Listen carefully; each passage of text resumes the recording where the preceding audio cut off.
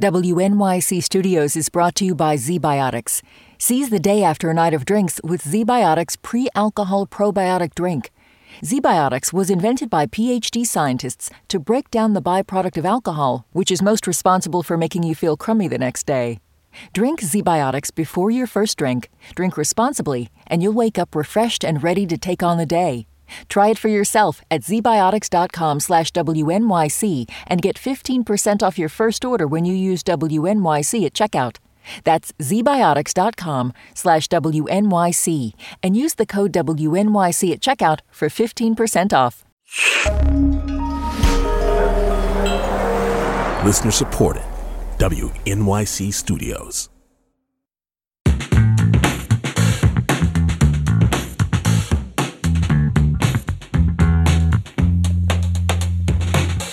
This is all of it. I'm Allison Stewart. The plot of the new movie Inside is straightforward. An art heist gone wrong leaves a thief trapped.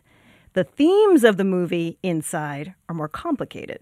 The film examines isolation, desperation, and how art makes us feel and what it can lead us to do.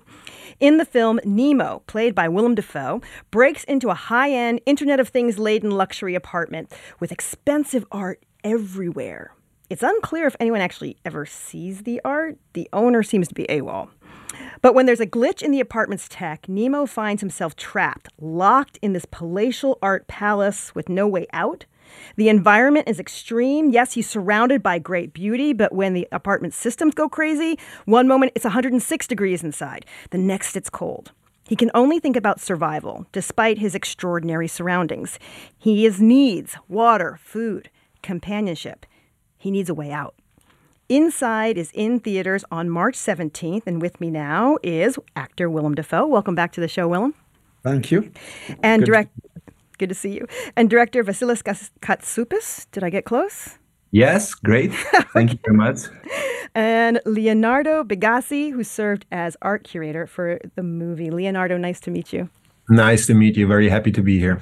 So, Willem, the film begins with this VO from Nemo telling a story about when he was a kid and someone asked him about 3 objects he'd save if there were a fire. And he says his cat, his sketchbook, his AC/DC album. And then later on he says cats die, music fades, but art is for keeps. What does this let us know about this person, Nemo? He has a relationship to art. He appreciates that art is eternal. At that point, there's a reprise of that at the end, and it means something quite different. But in the beginning, it just kind of lets you know he has an interest in art. The interesting thing is you know very little about Nemo, and from my point of view, the story really starts when he gets locked in. I had no interest in knowing anything about him before that, and because his character is really revealed through the actions. Vasilis, the set in the movie is this apartment, which is industrial, huge. It almost seems to get bigger as the movie progresses. What did you know you wanted this apartment to look like, and why? To me? Yes. Yes. I really wanted this apartment to be really big.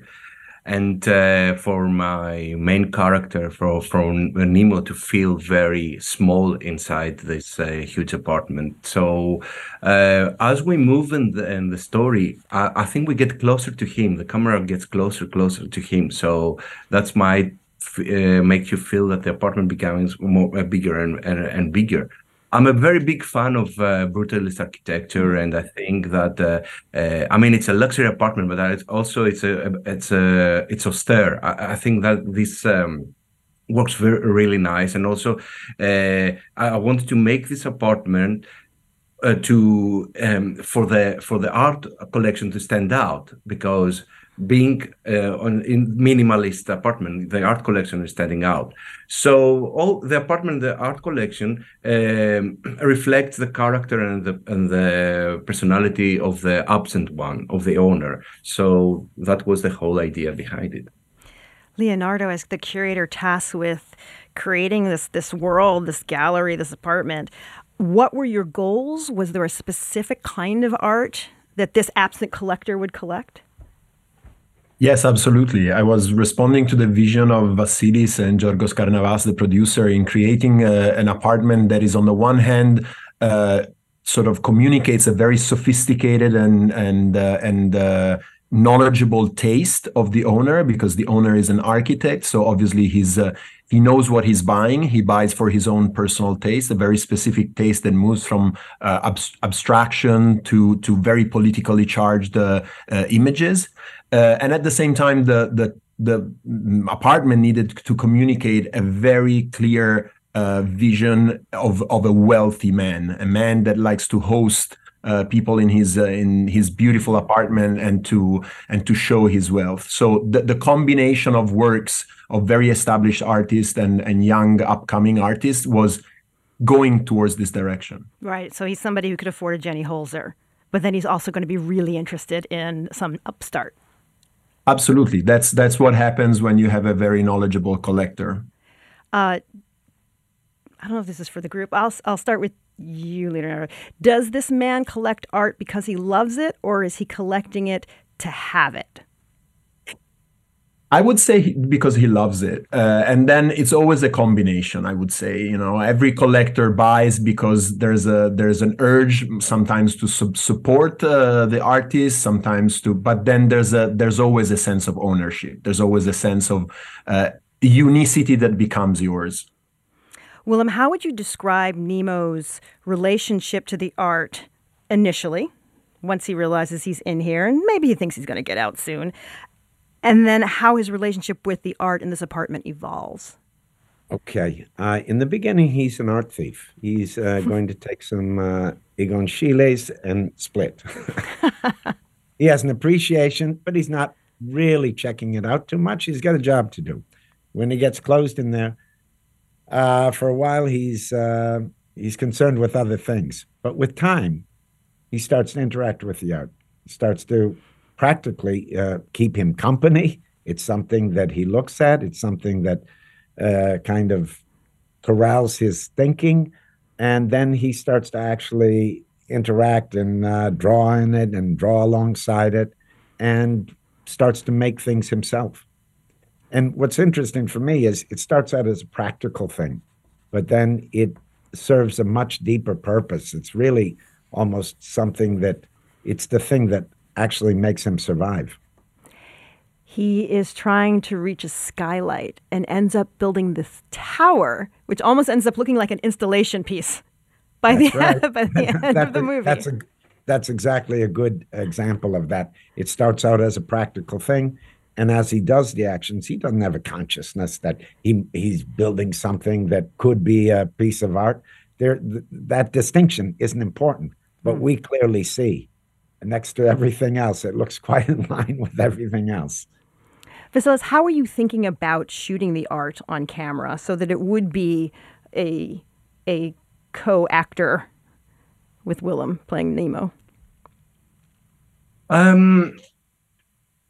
Yes, I think it comes naturally when you have this beautiful art in your set. It comes really naturally to show it through your camera.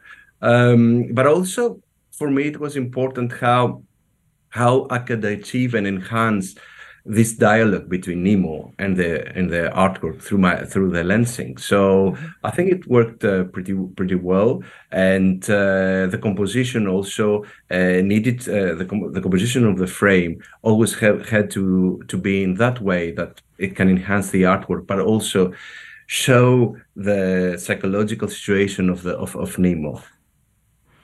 Leonardo, as an art curator who's tasked with doing this, at one point, the art, Nemo, as he starts to lose his grip, starts to destroy some art.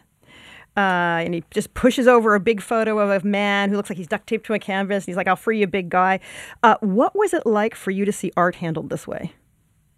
This was a conversation that we had since day one with Vasilis, that the destruction of art only happens because of survival purposes. There's never an act of vandalism that Nemo does against the artwork. It's always either a practical use that he does of for example, when he uses a sculpture of Lynn Chadwick to open the cellar of the fridge, or for his psychological survival. He pulls down that beautiful photograph of Maurizio Cattelan, which is such an iconic piece, where he pasted his galleries to the wall with duct tape, predecessing the famous banana that created scandal in Miami. And because he's been having a dialogue with this man, and because he cannot free himself, he feels he can free that man from that situation. So I think it's about this. It's never pure destruction for the sake of destruction, but it's destruction to create something else. I might add, there is one act of vandalism against the photograph, portrait of the owner of the house. The photograph, yeah. Not too happy with him at that point. But we can add that the artist, that was a direct commission, because there are some works that were commissioned for the film, which is another kind of extraordinary possibility. The artist that made that photograph was extremely happy that you draw on top of it. So what has happened to that photograph? I'd like to know. We should know. Albrecht Fuchs. His name. I'm a co-artist in that, right? Yeah, it's now a full collaboration, like the one with Andy Warhol, Clemente, and Basquiat. We are discussing the film Inside. My guests are actor Willem Dafoe, director Vasilis Katsoupas, and art curator Leonardo Bigazzi. Willem, as the film progresses, Nemo is trying to concoct ways of getting out, but he really starts to break down. Physically, he breaks down. His mind starts to break down. As an actor, when you were thinking about this, what is the moment that really breaks him? The moment that just cracks? Makes him cry. I didn't think in terms of that moment. Maybe that exists, but it's all pearls on a string, because we were shooting in chronological order. Well, that's interesting. The first day you stop cutting your hair, you stop shaving, you let your nails grow, you jump on a thing that has a rhythm of its own. So there was really no need to chart a performance or a specific moment. It really, the house told us what to do. The day told us what to do. The length of my beard told us what to do. We didn't make those kind of decisions because we had the luxury of really taking it step, react, step, react, step, react. It was a beautiful way to work. It wouldn't work for all films, but for this one, it was a perfect and practical approach, because the degradation of the house, there was no going back once we started to wreck it. Vasilis, you have a history in documentary filmmaking, correct? Yeah, I've done one documentary. I won't say history. Okay. What from that experience? What skill set did you bring from that experience to feature filmmaking? I think. As Willem said, shooting chronologically. It's very close to shooting a documentary. And also, for me, I love observing. And what I really wanted to do is to create the environment for Willem to, the correct environment for Willem to flourish, and also to be able to observe through my camera his reactions and bring more to the script that we had. And this is what happened to us, is that we tried so many different things that were beyond the script, and we had so many ideas, so many new reactions, and so many new things, that at the end of the day, I think that 30% in the film, maybe 40, is the things that we shot outside the script. That was amazing. Leonardo, as Nemo's situation gets more desperate, he begins to make art himself. How involved were you in that art making? I was not directly involved, although this idea was there since the beginning, in the sense that the moment in which Nemo starts making art is really somehow the closing of the circle on the idea that art is something that we have is part of us as humans since history, since since 50,000 years. We're drawing on surfaces in caves and now into surfaces in museums. So, I mean, that really is the moment when art expresses its fundamental role in our lives. I think, Willem, last time you were on the show, it was when you were playing Van Gogh. Okay. I think that was it. Okay. Do you have a favorite artist? I don't. Who? Well, I'm not so good with favorites. or an artist who you admire. Maybe favorite's too hard, too closed a word. Oh God, that's even tough. I'm sorry. Vasilis, how about you? Do you have an artist who has had some meaning in your life, or that you really enjoy their work? I would say that the first time that I got in tears looking at artwork was an artwork by Amedeo Modigliani. So I didn't know how this happened. I was just 18 years old in a museum in London, and first time I saw a picture, an artwork from Modigliani so close, and I don't know, I reacted like this. But I really admire Francis Bacon's work. There's something that does in my soul. I find it very, very powerful. But, as Willem say, I don't think in art you can have a favorite, or it doesn't work like this. It works. There are so many artworks can bring different emotions to you. Leonardo, is there an artist, we're in New York City, we have access to some of the greatest museums in the world. And galleries, is there an artist or several young artists that you would love our audience to know a little bit about? Yeah, I think many of those artists are actually, I had the privilege to invite them for the collection of the film. So there are some artists that are now represented by galleries in New York. For example, Petri Talilai, who's represented by Kuri Manzuto, or Maxwell Alexander, who just had a fantastic show at the Shed, which is this beautiful painting that is part of the living room. David Horvitz, who's based in Los Angeles, and of course Maurizio Cattelan, who doesn't need introductions, and he's represented by Perrotin and Marian Goodman in New York. So there, I as well, I would have answered the same way that Willem and Vasilis answered. I think art is and artists especially are able to give you incredible experiences, and it's those experiences that you treasure, being them the experience of their work or their experience of their company, and incredible conversation. And we could stay here for hours to list them all. That would be okay, but I know we all have things to do. The name of the film is Inside. It is in theaters on March 17th. My guests have been Willem Dafoe, Vasilis Katsoupas, and Leonardo Bigazzi. Thank you for your time. Thank you. Thank you. Thank you very much. WNYC Studios is brought to you by ZBiotics. Seize the day after a night of drinks with ZBiotics pre-alcohol probiotic drink. ZBiotics was invented by PhD scientists to break down the byproduct of alcohol, which is most responsible for making you feel crummy the next day. Drink ZBiotics before your first drink, drink responsibly, and you'll wake up refreshed and ready to take on the day. Try it for yourself at zbiotics.com/WNYC and get 15% off your first order when you use WNYC at checkout.